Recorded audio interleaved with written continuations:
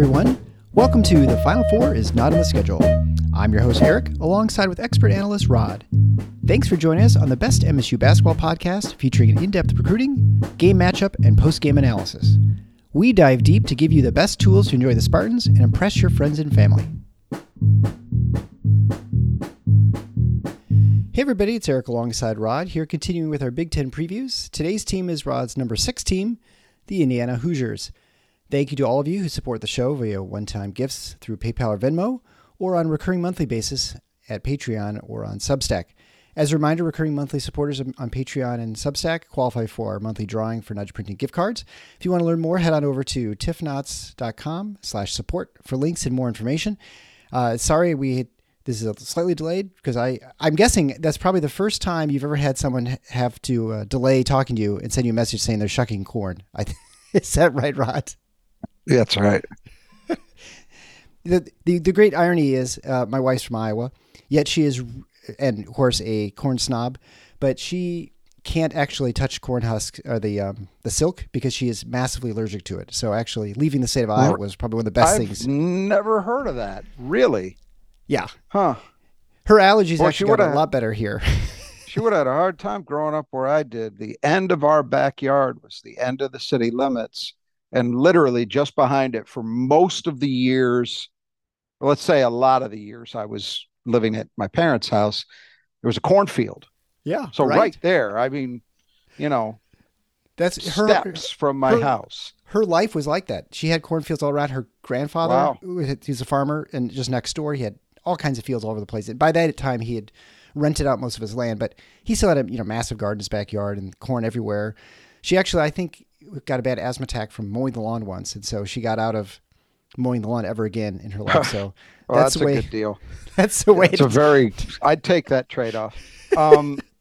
So she can eat it, but she's just allergic to the silk. Yes, and now we've been here almost 20 years, and so we're to the point now where we can get corn at Meijer, and she says it's okay.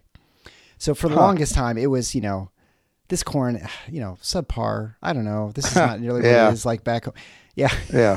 And admittedly, going back to Iowa, it is fantastic sweet corn. There's no question. You get this stuff from the farmers down the street or whatever. It's pretty amazing, but I don't know. Well, let's talk about a school in another state where they grow corn. Yeah. Let's talk about Indiana because, they have much better corn than Michigan corn, but do they grow the sugar beets? So Indiana last season, 23-12 overall and, 12-8 in the Big Ten. They were number 30 in KenPom. And by any standards recently, in recent history by Indiana, it was a very good year. Historically, okay. It's not a fantastic year. They haven't had that many wins since Tom Crean back in 15 and 16. And last year's team is a little different in that they were better offensively than they were defensively. So they were 28th in KenPom offensively and 45th defensively. And they had not been able to shoot well for a long time, which is always we thought was kind of weird. Historically, Indiana's always been known for their shooting, and yet last year the entire state, right from their backyard, the peach basket they got in the cornfield. So they hit threes at 36.8%, which is very good last season, putting them 39th in the country.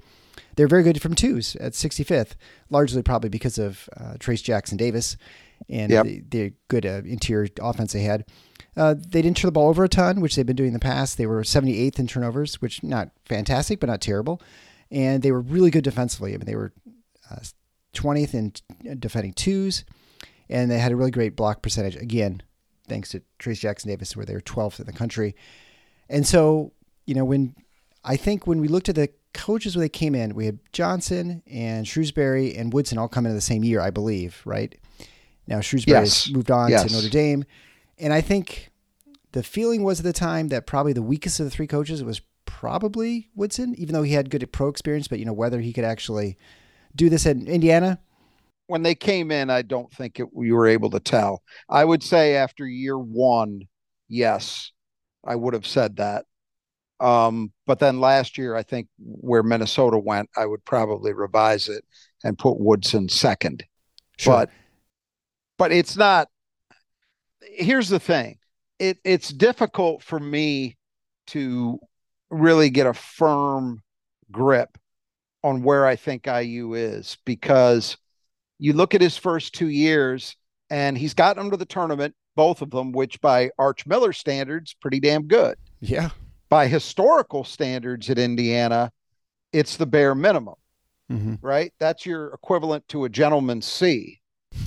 In as a as a friend of mine who went to Harvard Law School used to tell me was the real sign of doom if you got that in a class at Harvard, because they don't like to give anybody anything less than a B. But um, in any event, uh, I think the fact that they finished second in the league. Now they weren't close to being a title team, but they were a team that managed to hand Purdue one of their losses. Right. Or did they beat them twice? They beat no, them I don't twice. think They swept them. Did they? They beat Yeah. them. Okay, they beat them in West Lafayette. So that was kind of a nice statement. And there were points, especially at Assembly Hall, where they looked very, very good. But away from home, not nearly as impressive. They once again, I mean, it's been forever since Indiana has gone on a long tournament run. Tom Crean had one team that went to a Sweet 16, and that team actually underachieved. That was the 12-13 team that won the Big Ten, was a number one seed, and see if this sounds familiar to you, Spartan fans, lost to Syracuse and their zone in a Sweet 16 game. Yeah. When they were heavily favored. But that's it. I mean, then you go before that, and I think the last deep run was under Mike Davis. I don't think Kelvin Sampson ever had one. And you'd have to go to their run to the Final Four under Mike Davis. That's a long time ago. That's more than 20 years ago. So, where is Mike Woodson? Well, again, is he restoring them to the gentleman's C level? Yes, he's done that thus far. Is he getting Indiana back to where I think their people believe they are entitled to be? Not even close. And, this year, there's a lot of turnover. We're going to get into it. The guys they lost, particularly one of them, huge losses. Yeah. He's done, by most standards, he's done a reasonably good job in the portal. That remains to be seen how that actually plays out. And recruiting's been okay, but I just don't know where he is. To me, and we've talked about this a lot over the years in various contexts on this podcast, if you have not experienced Indiana, what basketball means in Indiana, I mean, really experienced it. I think most of our listeners have at least a general idea. But when you go there, and I'll give you an example. So I've been there many times over the years for AAU tournaments. Right. So be it the old Run and Slam in Fort Wayne, and more recently, EYBL has done a lot of their events in Indianapolis. That's been one of the most familiar stops. And when you go to those things, there's a main gym, but you frequently end up in what are called satellite gyms, especially for younger age groups. So 15 and unders, 16 and unders might not play all or even any of their games at the main gym. They're going to be somewhere else. And those tend to be high schools. Mm-hmm. And go to just a standard Indiana high school gym, and you will be stunned by the size, by the scale of it. And it tells you something. That alone tells you what the sport means in that state. Right. And then so you look at the college level. Purdue obviously has a very strong fan base. It's a school that cares deeply about basketball. They've got a very strong fan base. I don't mean to denigrate them. But Indiana is the dominant brand right in the state. They are in basketball. It's kind of the way I would look at it as akin to the way football plays out in the state of Michigan. I love Michigan State. I think Michigan State football is a very serious brand. And in the vast majority of other states, they would be the biggest deal, historically and otherwise. It's not the case here. Michigan is the football brand. Yeah. Basketball, it's become a different story in the last quarter century, in my view. But football, that's just how it is. In basketball, Indiana is in that role. And Indiana has largely been an irrelevancy for, but for that one kind of freaky Mike Davis run, from 30 years. Yeah, I mean, Because two the generations. end of Knight's regime was not good on the court. I mean, they were okay. They were still making the tournament, but they had some teams that were very highly regarded in terms of recruiting and talent, but he wasn't winning with those teams anymore the way he had been. My memory of Indiana is, 70s to the early 90s when they were basically what Michigan State has been Right. for the last 25 years. The dominant coach in a league filled with great ones, the dominant program in a league filled with great ones. And every single year, you knew there was a chance that they were going to be relevant nationally. They weren't going to the Final Four every year, but the man won 3 national titles. So that tells you a lot. Indiana hasn't been close to that for the last 30 years. And that's why I do think it's funny. You will have younger fans. We see it on social media, on message boards, Michigan State fans, fans of other Big Ten programs, or even other national programs who just can't understand why Indiana is treated as basketball royalty. They are, when you talk about blue bloods, generally people mean 6 programs. There'll be Duke, Carolina, Kentucky, Kansas, UCLA, and then Indiana. And Indiana is there by virtue of the fact that they had that run with Knight, and they had 2 other national championships before him. So they have 5. That's why they get in that club. But a lot of people, especially younger people, don't think they merit it. And I can understand that perspective. If your basketball universe is the last 30 years, Indiana's not even as good as Wisconsin. Right. They're not. Yeah. They're not as accomplished. So why are they treated that way? They're still treated that way because people our age remember what they were, and the state and the school cares so deeply about the sport that and I'm saying this as an outsider, not as an Indiana fan, but I always feel like, well, there could be a turnaround coming, and they could, because the resource, everything you need is there. They have tremendous in-state basketball. They have all the resources. The school cares about it. The fan base cares about it. Facility, everything. It's all there. They just haven't been able to get it right on the coaching side.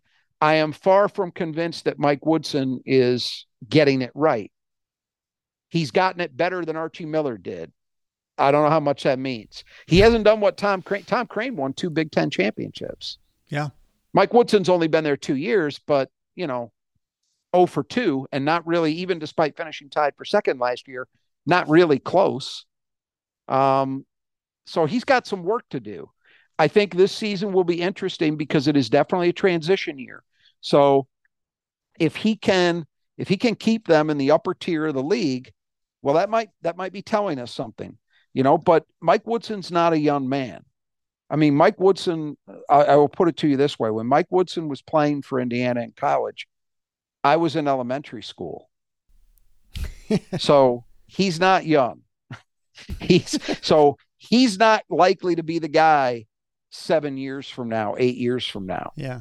So it's kind of got to happen quick if he's going to have that kind of success. And my assumption is that they brought him in to steady the ship, kind of reestablish them, and then hand off the baton to somebody else. I wouldn't say he's quite gotten to the point that you'd feel comfortable with him being a baton hander just yet. This year will tell us something. If he is that guy to really elevate the program and then be able to pass that off to somebody who can sustain it. Yeah, just for, I guess, verification, he is 65 this year. So, right. Like you said, right. I'm not young, and he's a lot older than me. He's got like 5-7 years, maybe 10 at most. He's basically almost Izzo's age. I mean, what is there, like a 2-year age gap? Yeah. And people are every year, when's Tom Izzo retiring? Right. So what, Mike Woodson's the answer? I mean... Yeah. And even when we talked about initially when he came in as coach, I mean, the expectation was that there was going to be, that was the sort of, some thought that Dane Fife might be the heir apparent in training and waiting, And I think he thought that at least, long. And that obviously didn't last very long. Well, what I have heard is that was a plan that somebody else had in their administration who didn't really explain that part to Mike Woodson. And that wasn't the only thing.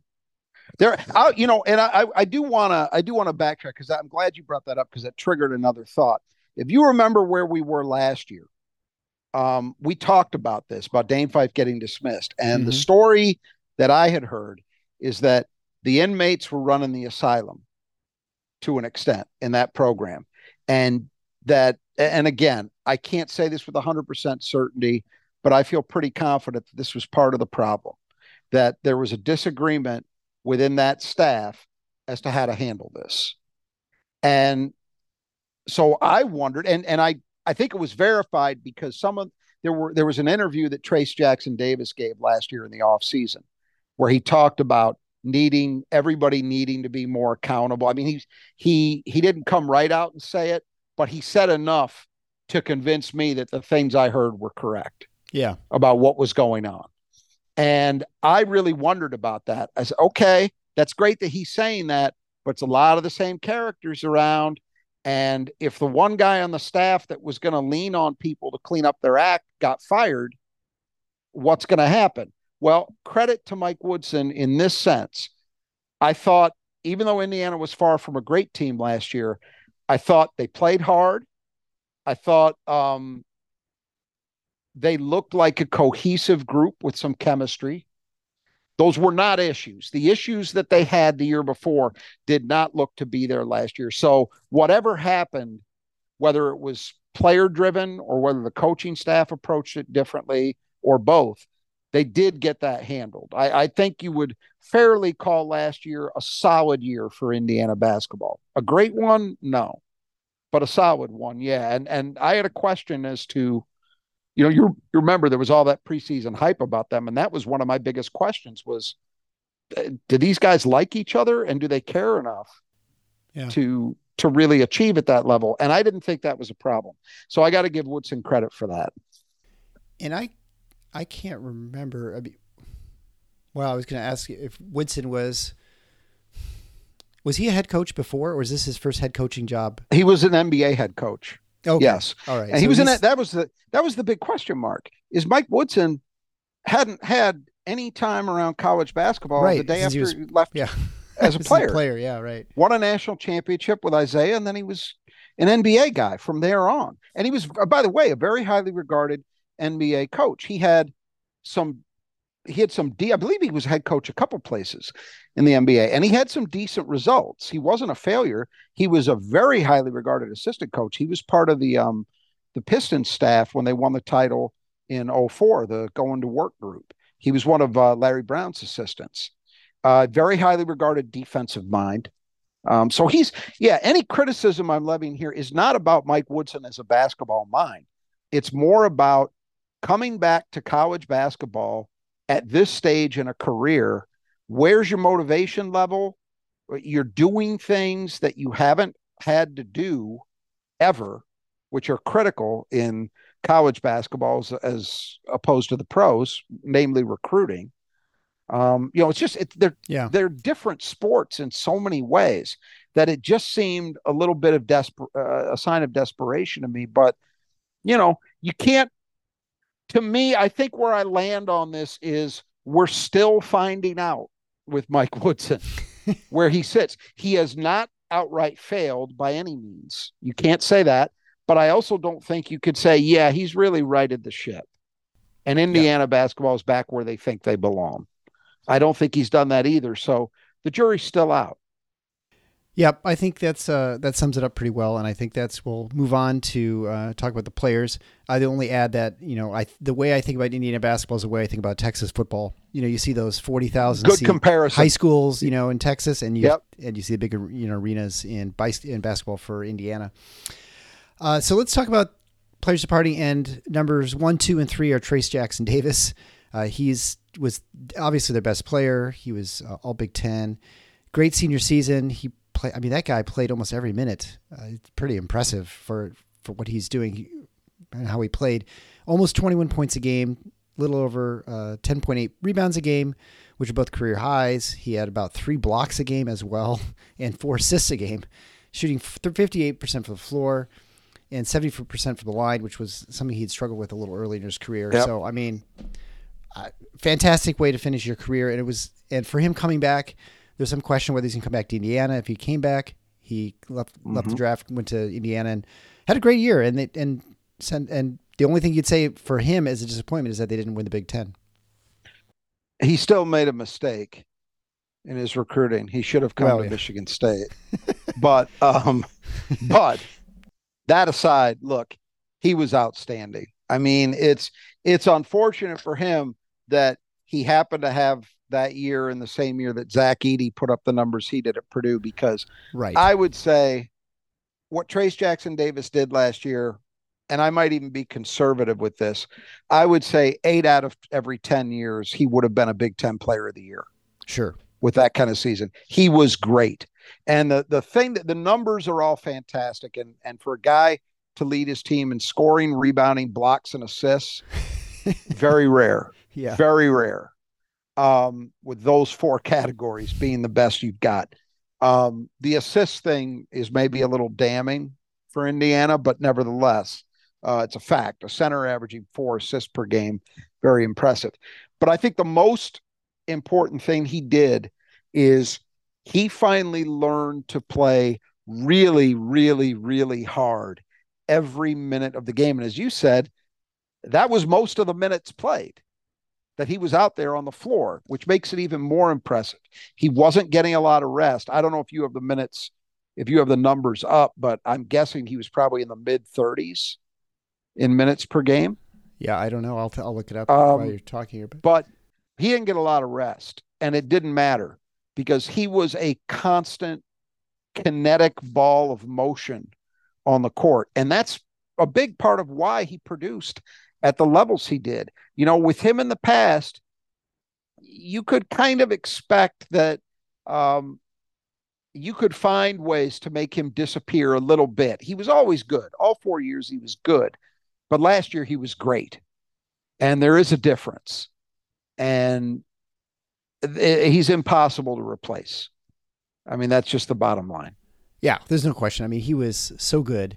And I think to your point, the fact that he could play so hard all the time, and you never got a rest from him. I mean, he, like you say, he was on the court all the time. Yep. I mean, he averaged 34.5 minutes a game. Okay. So, I mean, he was so almost, I said 35. So yeah, so you're right there. I mean, so you barely got a respite from him, and he was effective all 35 minutes. It wasn't like that's the point, right? That was so tough. That was the difference.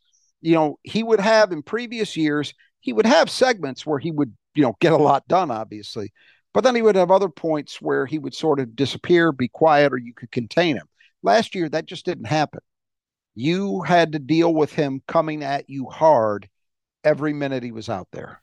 Well, and that leads us to the next departing player, Jalen Hood-Schifino. 6'7" freshman, ended up going to the draft. He was had a fantastic freshman year. He took over as point guard when Xavier Johnson went down early in the season. He averaged 13.5 points a game at 42, 33, and 78 shooting. Pulled down 4.1 rebounds a game. Second in the team assist at 3.5. And I wonder at some point, on some level, if because he was the point guard versus Xavier Johnson, that it made Trace Jackson Davis better. Because I felt like the years before, it's almost like they forgot he was on the floor. Like sometimes, TJD would be there in position and post and, single man coverage, and he wouldn't get the ball. And you're like, well, you guys can't shoot. Why does he not have the ball? 100%. And we would talk about that on this podcast. I'm glad you brought that up because that's an important point. Now, some of it was that Trace just played so much harder that he demanded the ball more. But it absolutely was true that a flaw for Indiana, really his first 3 years, not just the year before with Xavier Johnson, but all 3 years. If you remember, Indiana's guard play up until last season had been an Achilles heel for a while. Right. They really just didn't have good guard play. And part of that was those guys not looking for their best players, which were their guys on the interior. I do think Indiana got noticeably better when Xavier Johnson went down. And Hood-Schifino had to be the guy. Now, Hood-Schifino was not a finished product. I mean, you look at his numbers and they are solid, but, 33% from three, okay, but his shot selection was problematic. He was very much a on game, off game kind of guy, which again is not really, I'm not really even intending that so much as a criticism because That happens to freshmen, even good ones. Yeah. They learn, and typically it takes, even for really good players, it takes a year to find that level of consistency, And but I still think they were better. The thing you could say about him that was, I think, most true in a positive light is that he was dynamic. He was a guy who was always looking to make things happen. And when he was on, that made Indiana a very difficult team to stop because he had a nice mid-range game. If he happened to be hot from three, that was a problem. He also had the ability to get to the rim and finish. But look, 1 year and out, his decision was proven right because he was drafted in the first round by the Lakers. So, he got done what he needed to get done in his year in Bloomington. Obviously, if they had him coming back as a sophomore, we'd be talking about, just needing to find greater consistency. And if he did, maybe a first team All Big Ten guy. So he was a good player as a freshman. But because of the inconsistency he had, I don't think he's impossible to replace. It's not like TJD, where they're just not going to find that same guy. For sure. Next would be 6'6" power forward Race Thompson, averaging 8.5 points a game on 49, 28, and 69 shooting, pulling down 5.2 rebounds a game. He missed 6 games due to injury and just didn't look himself for a while with that knee problem. And yeah. I think he just didn't quite live up to, I think, what they'd hoped for this season. And I think largely because of, I don't know, I think somewhat to the injury, because he was, I think, looking better early in the season. But even then, he still didn't quite, I think, look as comfortable as he should when he was out on the floor. He was better as a junior. And I ascribe most of what you just said to health. Because even when he played, he wasn't the same guy I'd seen him be. At his best, he's another guy, kind of the way we were describing TJD, except I think he figured it out earlier in his career. At his best, Race Thompson was just energy personified. Yeah. That's how he played. Not the most skilled guy in the world, but he played so hard that he made things happen.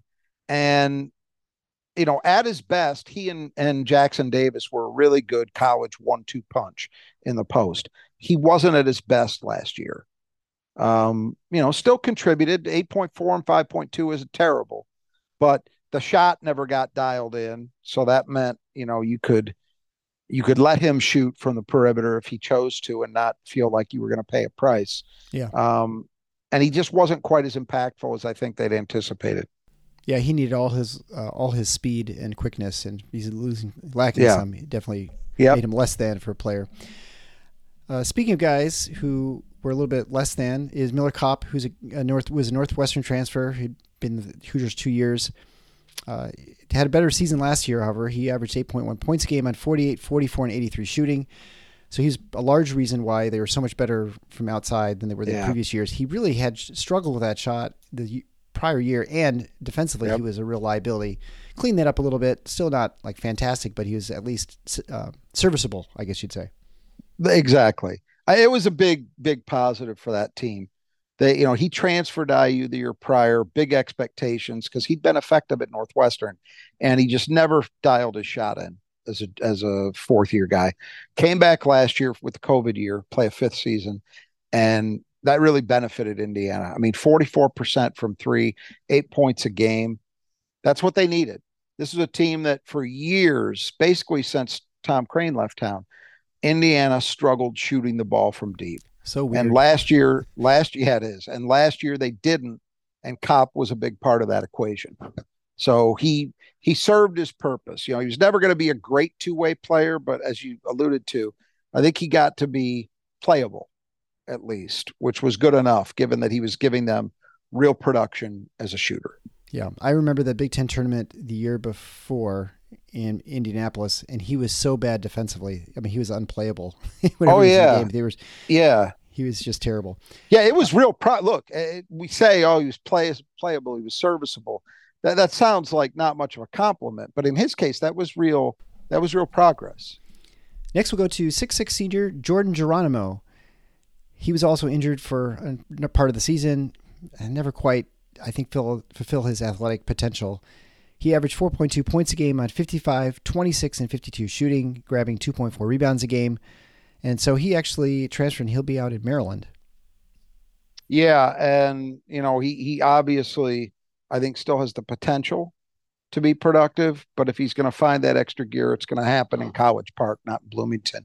Um, I would think that's a loss. I wouldn't. I've been delved too deeply into it, but I wouldn't think IU was thrilled about losing him because Geronimo's one of those guys that when you see him, at least to me, your mind turns to, boy, if he can just tighten up the decision making a little bit, just get that shot dialed in with a little more consistency and stay healthy.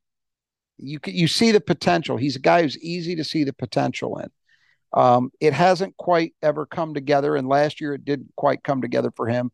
But even having said that, he was the kind of player who every once in a while, could turn in a double-digit game. He might get you 11-5 and help you Right. win a game. He always had that potential. But again, if he finds it's going to be for Kevin Willard, not Mike Woodson. Logan Duncombe, 6'11 sophomore, barely played last year. He also is leaving the team. He's going to head over to Xavier. He only got action in 9 games last season.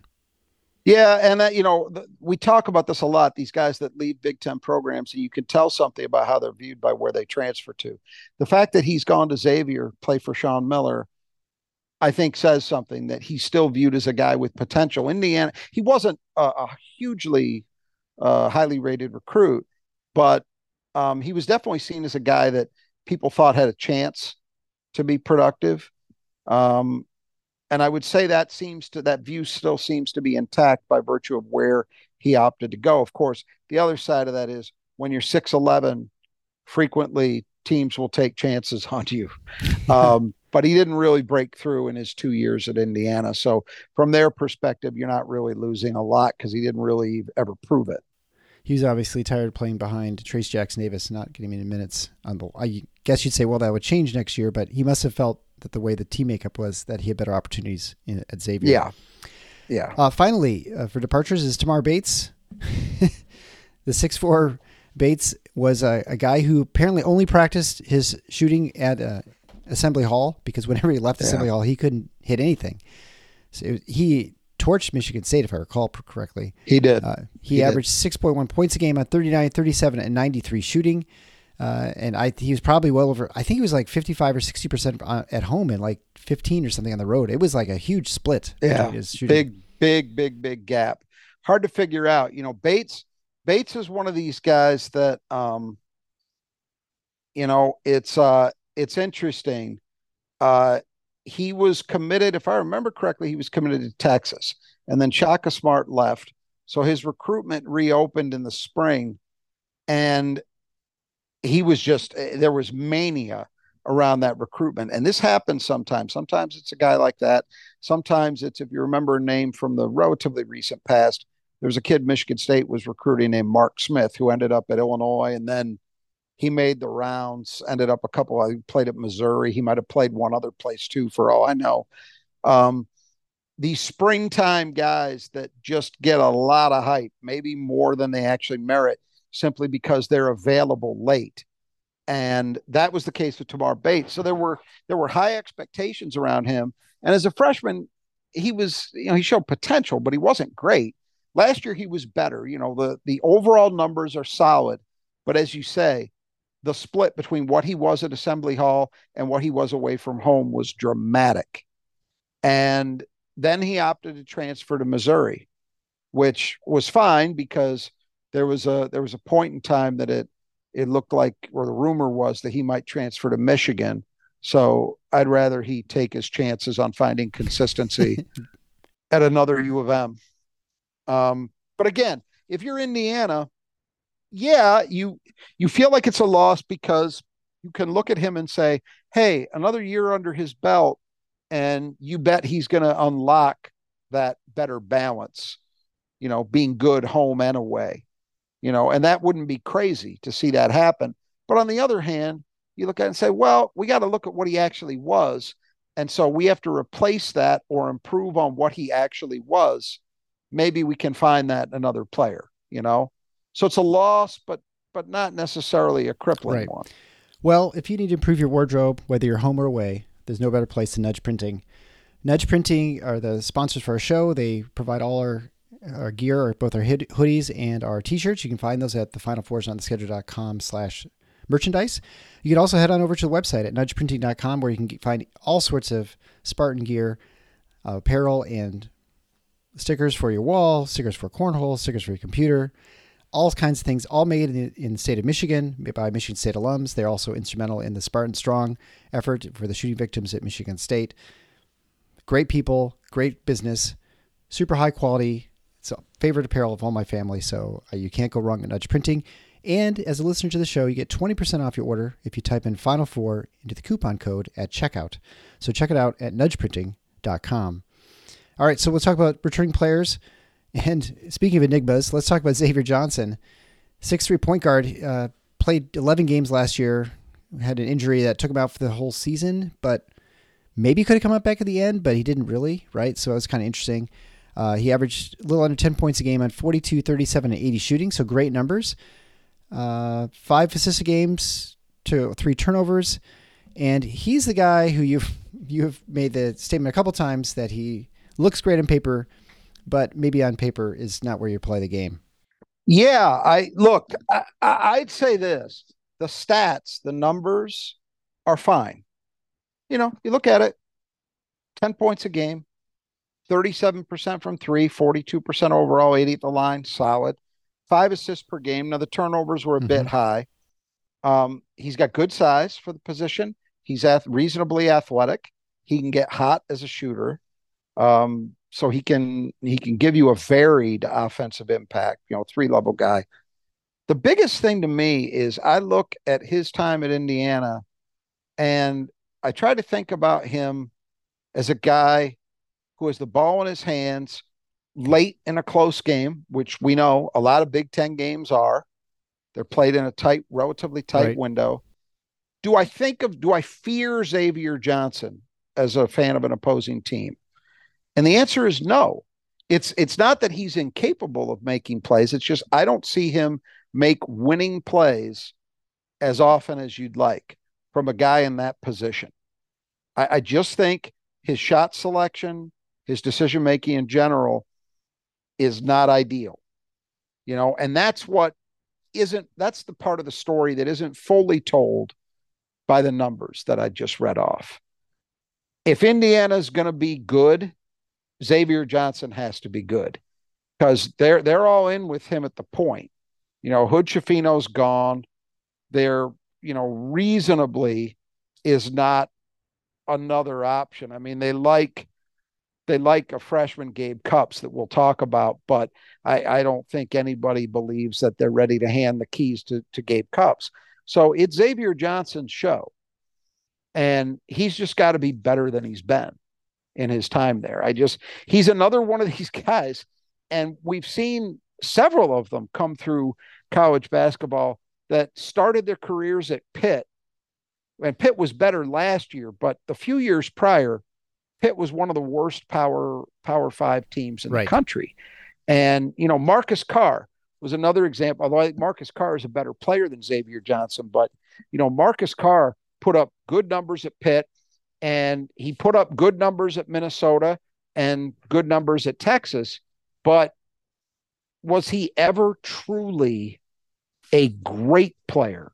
I don't think so. And he's better than Xavier Johnson, but not great. Xavier Johnson has put up some numbers. But and the reason I raise this is sometimes when you come from a program like that, you've learned some things, but you haven't really learned what it takes to be a winning player because you haven't been in a winning environment in college. And there are differences that aren't fully captured by just, counting stats or even some of the efficiency stats. But I'm telling you, you know it when you see it. And I've yet to watch Xavier Johnson and be convinced that, he's a guy. I mean, look, in fairness, at Michigan State, until, most of last season, but not even the entirety of last season, I think you could say similar things about A.J. Hogart. Mm-hmm. And that's at a program where it's all about winning. And you are instilled with that. And the difference is that, at Michigan State, when you don't do those things, you get pulled. And we saw that happen with AJ. Yeah, plenty. Plenty times. And And I don't know yet if Mike Woodson's got that kind of setup where he can take it, because I'm positive he sees it too, but it feels to me like he's not in the same spot. So he's got to kind of roll with it. So we'll see if Xavier Johnson is an improved player, but that's what I'm looking for. I'm not hung up on, well, he's got to shoot 39% from three. No, I just want to see when the chips are down, what kind of decisions is he making? Is he making winning plays, or is he trying to play hero ball?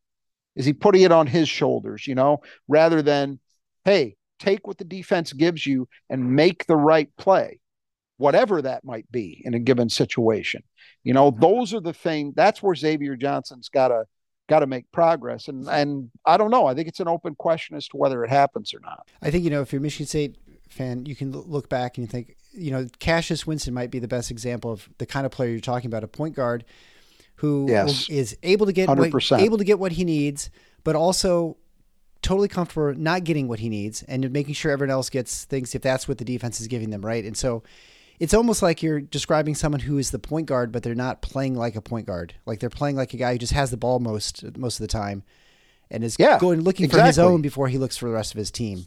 And it's not that Xavier Johnson averaged 5 assists per game. Yeah. When he played. So it's not like he never passes the ball, but that doesn't capture it fully either. I'm talking about high leverage situations, which is what it comes down to in a heavy percentage of your Big Ten games. If you're a decent team, a good team, you're going to be in a lot of close games, and you're going to be in games where the decisions that you're making, say 5 minutes and under, are going to, and I understand the analytic approach that every decision means the same thing, regardless where it happens in the game. Fine. I accept that from a mathematical point of view. The fact remains, for my team, I want the ball in the hands of a guy when the game is tight and every possession is magnified in importance because it's tight and the clock is ticking. I want the guy who I have confidence in terms of his ability to read situations and make the right decisions. I don't think Xavier Johnson is a totally selfish player. That would be an easier criticism to make. It's that when there's a big possession, do I trust that guy to read it correctly, or do I think he's going to put too much on his shoulders and think it's time to go Kobe? and that could be a problem. And I've seen that from Xavier Johnson in his time at Indiana. That's mostly what I've seen. I haven't seen a guy that I thought, wow, when the chips are down, that guy knows what to do. You mentioned Cassius Winston. That's a classic example. Mateen Cleaves was that way. A lot of guys at Michigan State at that position have had that knack. And it's because, Tom Izzo admittedly coaches his point guards extremely hard, and it is drilled into them from the point they get on campus. Jeremy Fears is probably going through that right now. That relentless criticism of the decisions that you make. And eventually those guys tend to get it. I mentioned AJ. AJ, I felt, turned a corner in that way. And it wasn't something that you could just strictly measure by looking at his numbers. You had to watch the games, and you had to know what the objective was on every possession and see the decisions he was making and the ones that he didn't make. And that was a problem until it wasn't. Right. And then, we'll talk about that more, but even as late as the Big Ten tournament, we saw those problems too, right? So for sure. So it's not like, and then he played his best basketball of the season in those 3 tournament games, right. and he was on the all-region team. Yeah. All right. Well, let's talk about the next returning player, Trey Galloway, 6'5", really came into his own last season. He averaged 6.7 points a game at 47, 46, and 64 shooting. Third on the team in assists. Had a 3-to-1 assist to turnover ratio. Would occasionally place this spot, point guard at the sort of spot situations. And this guy, I mean, if nothing else, he was high motor, and that's what you noticed about him early in his career. And then last year, he translated that into some real good production. Yeah. I mean, he found himself as an offensive player. That's the bottom line. As you said, prior to that, he was an energy guy, and he earned a role that way. So it wasn't that he wasn't making any impact, but trust me, they felt a hell of a lot better about him last year. than they did his first two seasons. Because the shot, I mean, 46% from three, that's a really good number. Yeah. And 47% overall, 3-to-1 assist to turnover ratio, really solid. Versatile defensive player. He's really matured into a very valuable kind of guy for your team. I think the remaining question for Trey Galloway is, okay, they've had some guys who were key offensive players, to say the least, move on. Does he sort of stay in the same role and other guys step in to those, higher usage roles, or does he try to take more on? Right. And if he does the latter, is he still able to be as effective? I think that's an open question, but at the very least, you should be getting a very good glue guy, kind of jack of all trades sort of player. And those guys are valuable. So he's definitely, if he has another year like he did last season, you're talking about a career that shaped up pretty well after, his first 2 years. I don't think you felt super confident in saying that because the offense was just such a struggle. It's amazing what hitting some shots can do. It makes a big difference. And just putting yourself in opportunities to get those shots is what makes a big difference too. Just by playing, hustling sometimes, pushing those positions to. He's always had that. Right. Yeah, he always played hard. But yeah, it was at another level last year. And I would think that they're hoping he can maybe get to another level yet beyond that. Yeah, I feel like it all started back in the Big Ten tournament the year prior where he has a couple really good games there. Yep, that's right. I remember that. All right, he had so a good run. Let's talk about the another returning player, Malik Renault, 6'9", sophomore. He was a former McDonald's All-American. He averaged 6.1 points a game and 3.7 rebounds a game, shooting 55, 25, and 71. Played, I think, mostly the 4. Occasionally played the 5 to fill in for Trace Jackson Davis when he sat down. I thought a really good player, and he kind of looked like a freshman. He's an interesting guy. There are some people who are expecting a big leap from him, like to an all Big Ten kind of leap. I wouldn't rule that out because the potential is there, but he's got some work to do. The biggest thing to me is that he's got a problem that a lot of young big men have, which is he's got to figure out how to be able to stay on the floor without getting in foul trouble. Yeah. He was just absolutely plagued by it last year. And if he can do that, then a lot of other things could fall into place. He's got to be a starter. I think he will be at the 4. Capable of playing the 5 as well, but I suspect he's going to be the starting power forward. Bottom line is they need him to stay on the floor and they need more consistency from him. I think another problem that's very common for young bigs that he had, and we talked about it with regard to Trace Jackson Davis. I don't think Malik Renault had yet figured out how hard he has to play on a consistent minute-to-minute basis. So if that can come into place and he can figure out how to avoid foul trouble while playing more aggressively, playing harder, then some big things could happen. I could see it. Obviously, 25% from 3, not great when you fancy yourself a stretch. He's got to shoot the ball better, but I also think he showed enough to suggest that he could be a pretty good post player on offense. And if he can dial up a little more consistency with the jumper, better still. I'm expecting improvement. I think the open question is how much. Does he go, from 6.1 and 3.7 to say, 11 and 5? Or is it a bigger leap than that? That's the question. I think he'll make a jump. It's just a question how big. Speaking of struggling with your jump shot, the next player is 6'5" sophomore CJ Gunn, who averaged 2 points a game. Came in as a shooter, and he shot 31, 8, and 80 on the season. A fairly limited volume just because he couldn't hit anything. Yeah, and the problem is he came in with a reputation as a shooter. So 8% from 3 is not going to That's not good, right? That said, right. But that said, 80% at the line, limited volume, of course, but it does okay. If a guy can shoot that well from the line, he's probably got a better level of performance in him as a jump shooter. But I think the bottom line for him in earning a bigger role, he's got to find that shot. It's hard to see it happening if he doesn't. Then we'll move on to Anthony Leal, 6'4" senior. He also was known as a shooter out of high school, but he's struggled with that. He only played 11 games and scored just 2 points from the free throw line.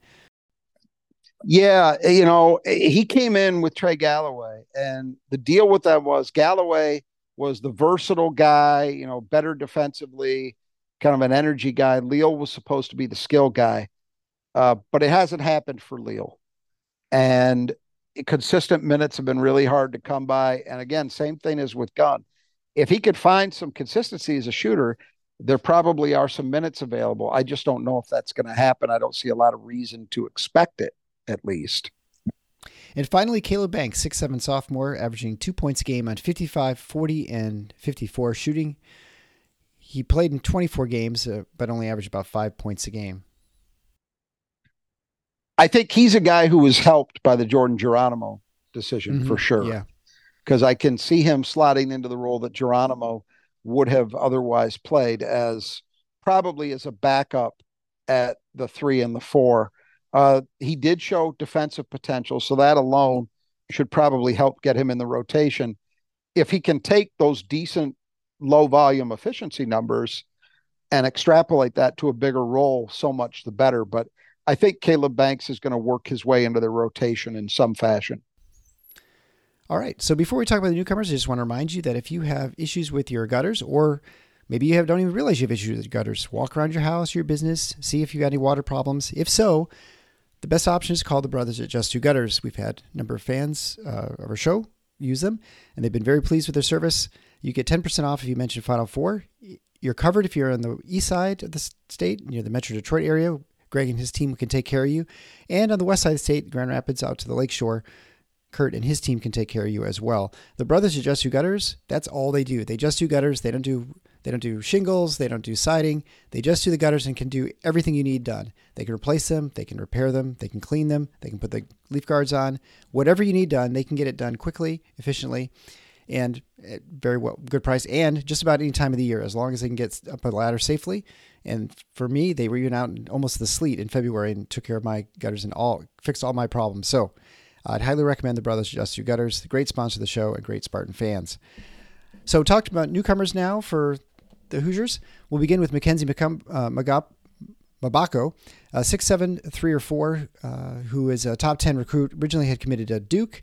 And then there were some changes in the rosters at Duke, and so he decided to get out of his commitment, which I think we'll start seeing a little bit more going forward. And then ended up reopening his recruitment, ended up at Indiana. Yeah, kind of a poster boy for this era that we're in. So he was a guy who was kind of always expected to end up at Duke. That's where he committed to. He had signed there. Was part of a very highly rated class. And then a couple of guys at Duke made decisions to come back for their sophomore year, which weren't necessarily expected heading into last season. Filipowski, most importantly. Mm-hmm. And shortly after that, Mabako asked out of his letter of intent, rather. Duke let him out of the commitment and reopened his recruitment, came down to Kansas and Indiana. A lot of people expected Kansas, but IU won out. So give Woodson credit. He won this one. This is going to be I think you're right about this being an example of something we will probably see more of, because you just don't know what decision. And we've got one more year of it for sure, because we've got one more year where guys can have a COVID year. So that's really, once we get past that, there will, I think, be a little more predictability to it. But for right now, you just, not only do you have, a guy who's a freshman, does he come back for a second year or not? But you've got guys deciding, do I come back for a 5th year after I've already been a senior? And those kinds of decisions will impact that stuff. I wouldn't be surprised if we have something similar happen somewhere this spring, So Mabako at Indiana, big time talent, very athletic, 6'7".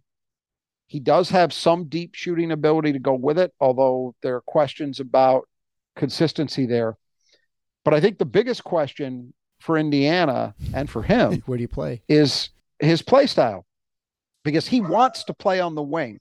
From everything I've read, that was a big part of his thought process. He sees himself as a wing. He sees that as the spot where he has professional potential. The problem is not many people that I've read who seem to be familiar with his game believe that's actually his best position at least for now. The feeling that I've seen is that most people who are familiar with this game think that he's really uh, a small ball four at this point. Mm-hmm. And so the questions about him on the wing are not only offensively, like is he, how is he with the ball in his hands? Do you want him making plays off the dribble? Do you want him trying to create his own shot? Things that wings get asked to do that power forwards don't. But also on the defensive end, is he truly ready to guard wings? When they're playing Michigan State, he's probably guarding Jaden Akins. Can he handle guarding Jaden Akins? I think that's an open question. Yeah. But here's the thing. I mean, he's going to start. I'm positive. He's going to play a ton of minutes. I'm betting the house on that too.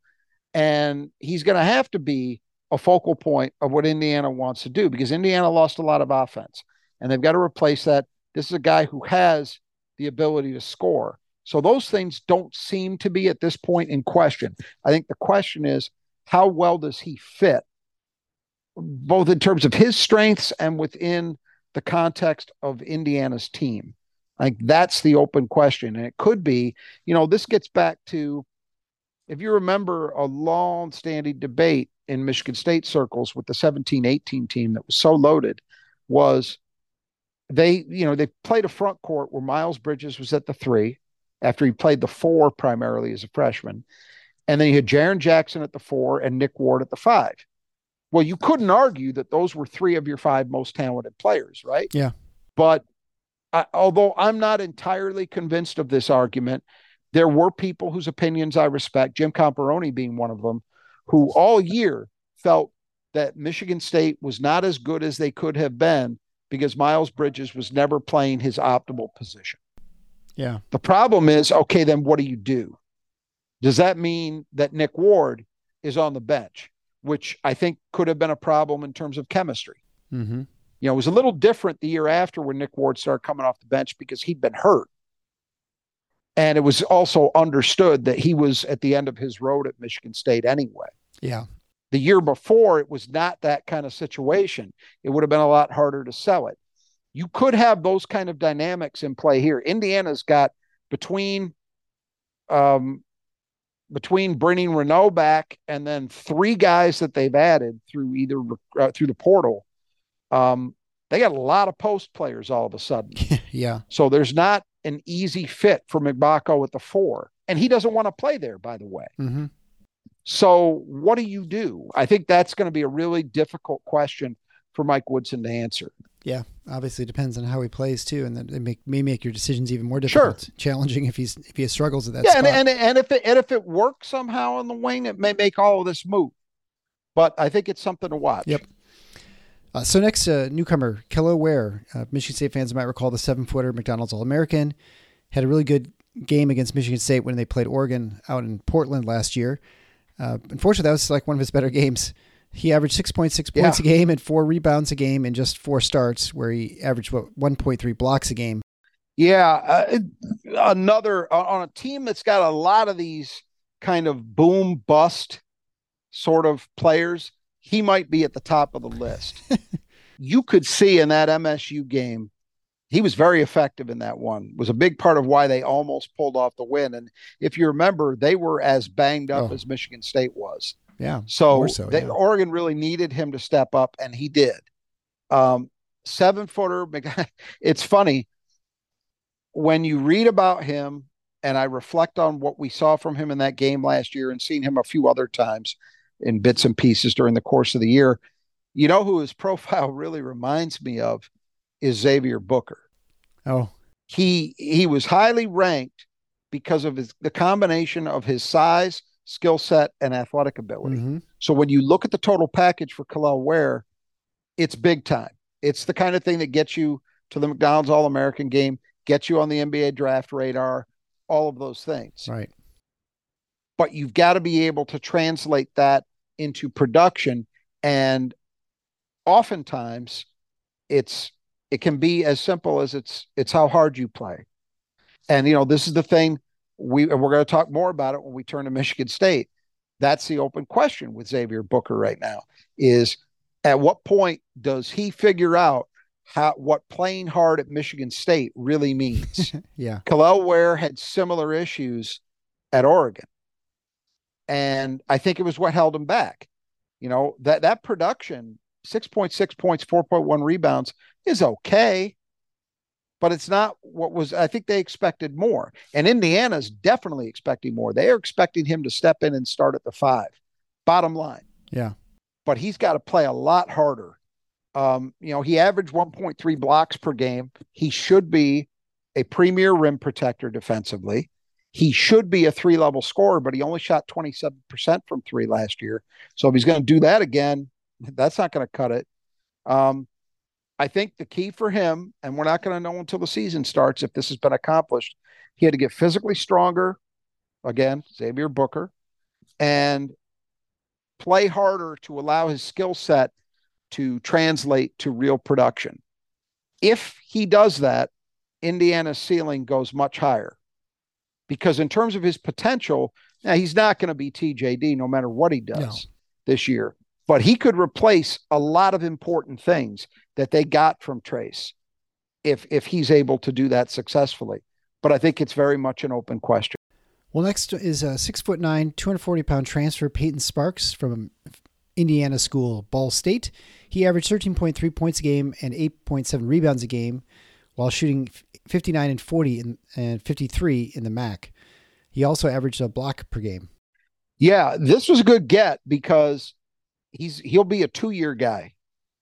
So they're not just necessarily locked into just this season, and that's an important thing. We've seen that with a few of these guys we've talked about so far in these previews, and at Michigan State, of course, Tyson Walker. If you get to that second year as a transfer up guy, sometimes that's what's needed to go from decent player to really solid contributor. Right. For this year, I think before they got Kalel Ware, they got Sparks early in the portal, and they considered that a big get. So he should be able to help this team. The production in the MAC was solid. Good production at Ball State. Free throw shooting, a little bit of a knock at 53%. But I think there's no question he's going to be a big part of the equation at the 4 and the 5. And why this matters is, we just talked about it with Malik Reneau. I think to some extent it'll be an issue for Ware as well. These are young guys who maybe still haven't fully figured out how to play without getting in foul trouble. So having a guy like Sparks in reserve could be really big. Well, speaking of 6'9" players, the next one is Anthony Walker, 220-pound grad transfer from Final Four participant, the Miami Hurricanes. He's also going to give more post depth. He averaged 2.8 points a game and 1.9 rebounds a game in about 11 minutes in a reserve role, shooting 42, 13, and 64. Yeah, and his role decreased because earlier in his career, he averaged almost double-digit points per game as a sophomore. So he had been more productive earlier, 2 years prior at Miami, as opposed to his junior year and then last year, playing for a better team, obviously, right. too. Yeah.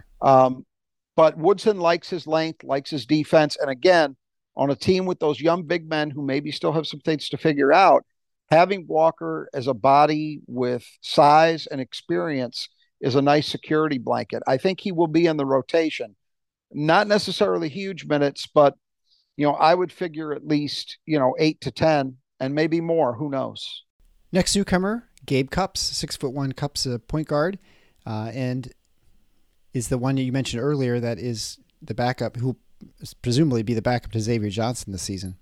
Yeah, and he's from Ohio, but when you see him, you're going to think, oh, Indiana point guard, because he's got it down, at least in terms of the way he looks. Not a great athlete.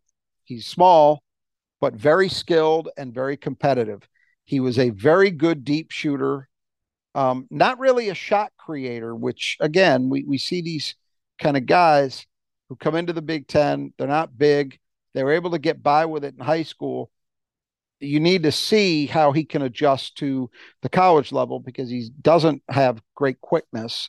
So he's got to find ways to get loose to be able to get his shot off. for right now, I would expect him to be Johnson's caddy. Yeah. Hopefully give Indiana good decision making, make the right play, limit mistakes.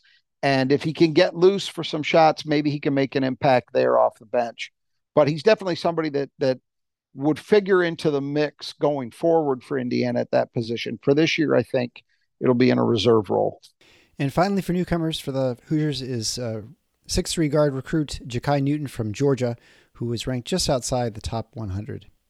Explosive athlete, jumper is a work in progress, but we've talked about Indiana's depth on the perimeter, and I would say ideally you figure Johnson and Galloway and Magbako are your three starters, and I think Caleb Banks and Gabe Cupp are probably going to be two guys who are in the rotation. They probably want one more, and so that would be the two returnees, Gunn and Leal, and then Newton as the competitors for that. The fact that Newton has that athletic ability and they like his defensive potential, to me, that makes him the most likely of the three. The other two guys could factor in, the two returnees, if they can show much improved shot making, because those are the strengths of those guys. They're not strengths for Newton.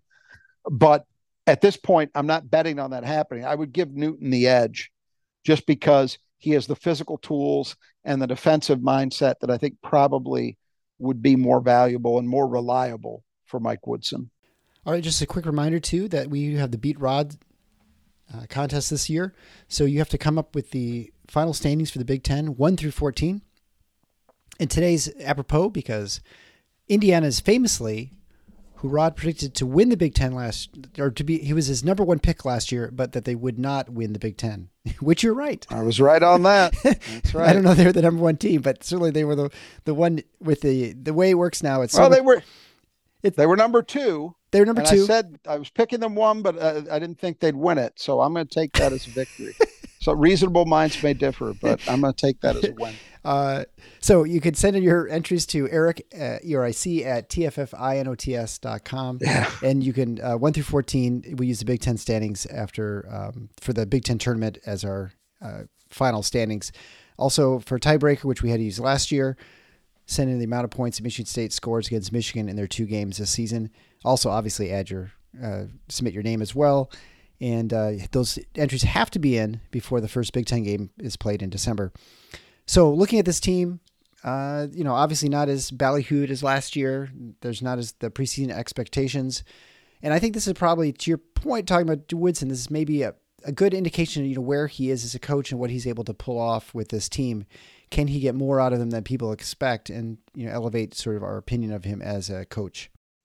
To me, this still looks like a tournament team because there's a lot of obvious talent, and there also seems to be reasonable odds that they're going to have enough depth. I like the fact that they've made those portal additions in the post. They look like they should be able to have a really solid 4-man rotation, even if those 2 younger guys aren't as totally reliable as you would like to see. I think having Sparks and Walker as backups is really important, particularly Sparks, who looks like he could be good enough to maybe even start if it was warranted.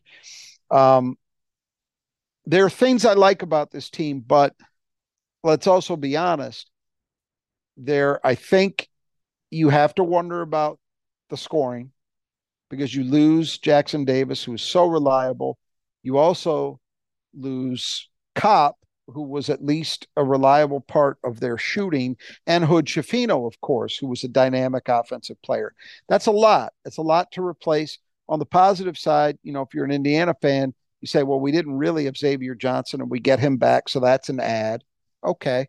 I think there are positive and potentially negative aspects to that, but if it cuts the right way, that could be a big deal. Obviously, the transfers, you have Renault coming back for a sophomore year. Maybe he can take a jump.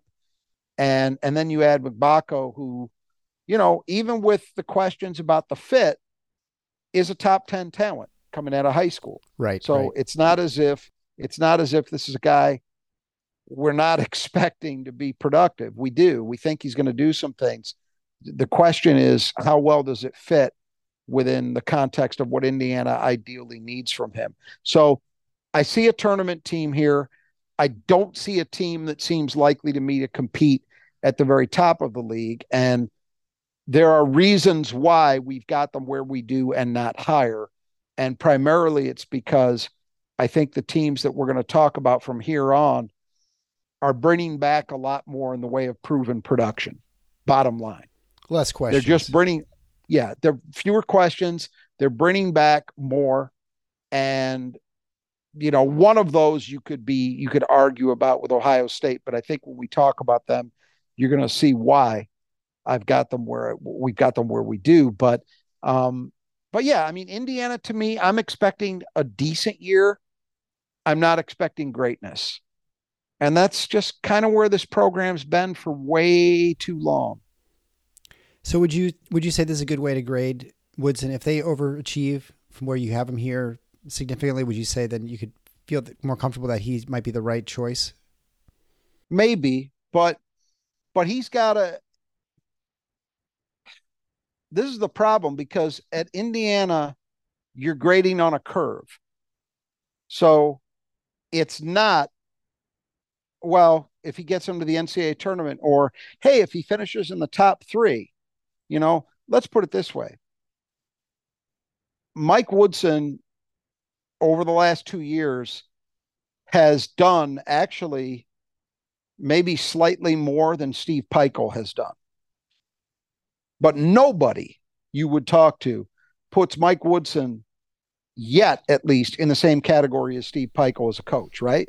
Right. Well, why Yeah, is yeah. that? Well, part of it is you're grading on a curve. There are expectations that go with these programs. And at Indiana, as I've been saying this whole discussion, it's fine to get to a tournament consistently, but that's not the end of the story. It would be like, look, we'll put it in Michigan State terms. If Tom Izzo last year, if they'd lost to USC or Marquette in the tournament, that would have been 3 straight years without a trip to the second weekend. 3 straight years where the tournament was actually played. Yeah. By his standards, by program standards that, in that case, that he's created, it's not just even the program standards, it's his own standards. People would be talking. People would be saying, hey, is there a problem? And most places in the country, that would be a ridiculous conversation to have. Hey, Yeah. you're in the tournament and you won a game a couple of those years. Where's the problem? But at Michigan State, it would be perceived as a problem. At Indiana, although with each passing year, I think it gets less and less justified. The fact is, because of what basketball means at that school and in that state, that pressure cooker is never going to get turned off. They could go another 30 years of struggles like this. And I think it will largely be the same because that fan base is not going to forget what they think they're entitled to. So I don't know. When you say overachieve, what does that mean? If they finish fourth and they win a game in the tournament and lose in the round of 32, yeah, that might be a slight overachievement from what I have them at here. But I don't think that would be enough to change the dynamic. No.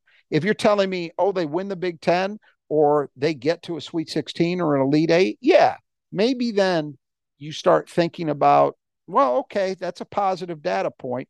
He would still probably need to do more to be convincing, but that would be a positive data point. The thing is, I really don't expect that. I think that he's likeliest to sort of stay in this limbo where they're not bad enough to fire him, but are they really on the trajectory?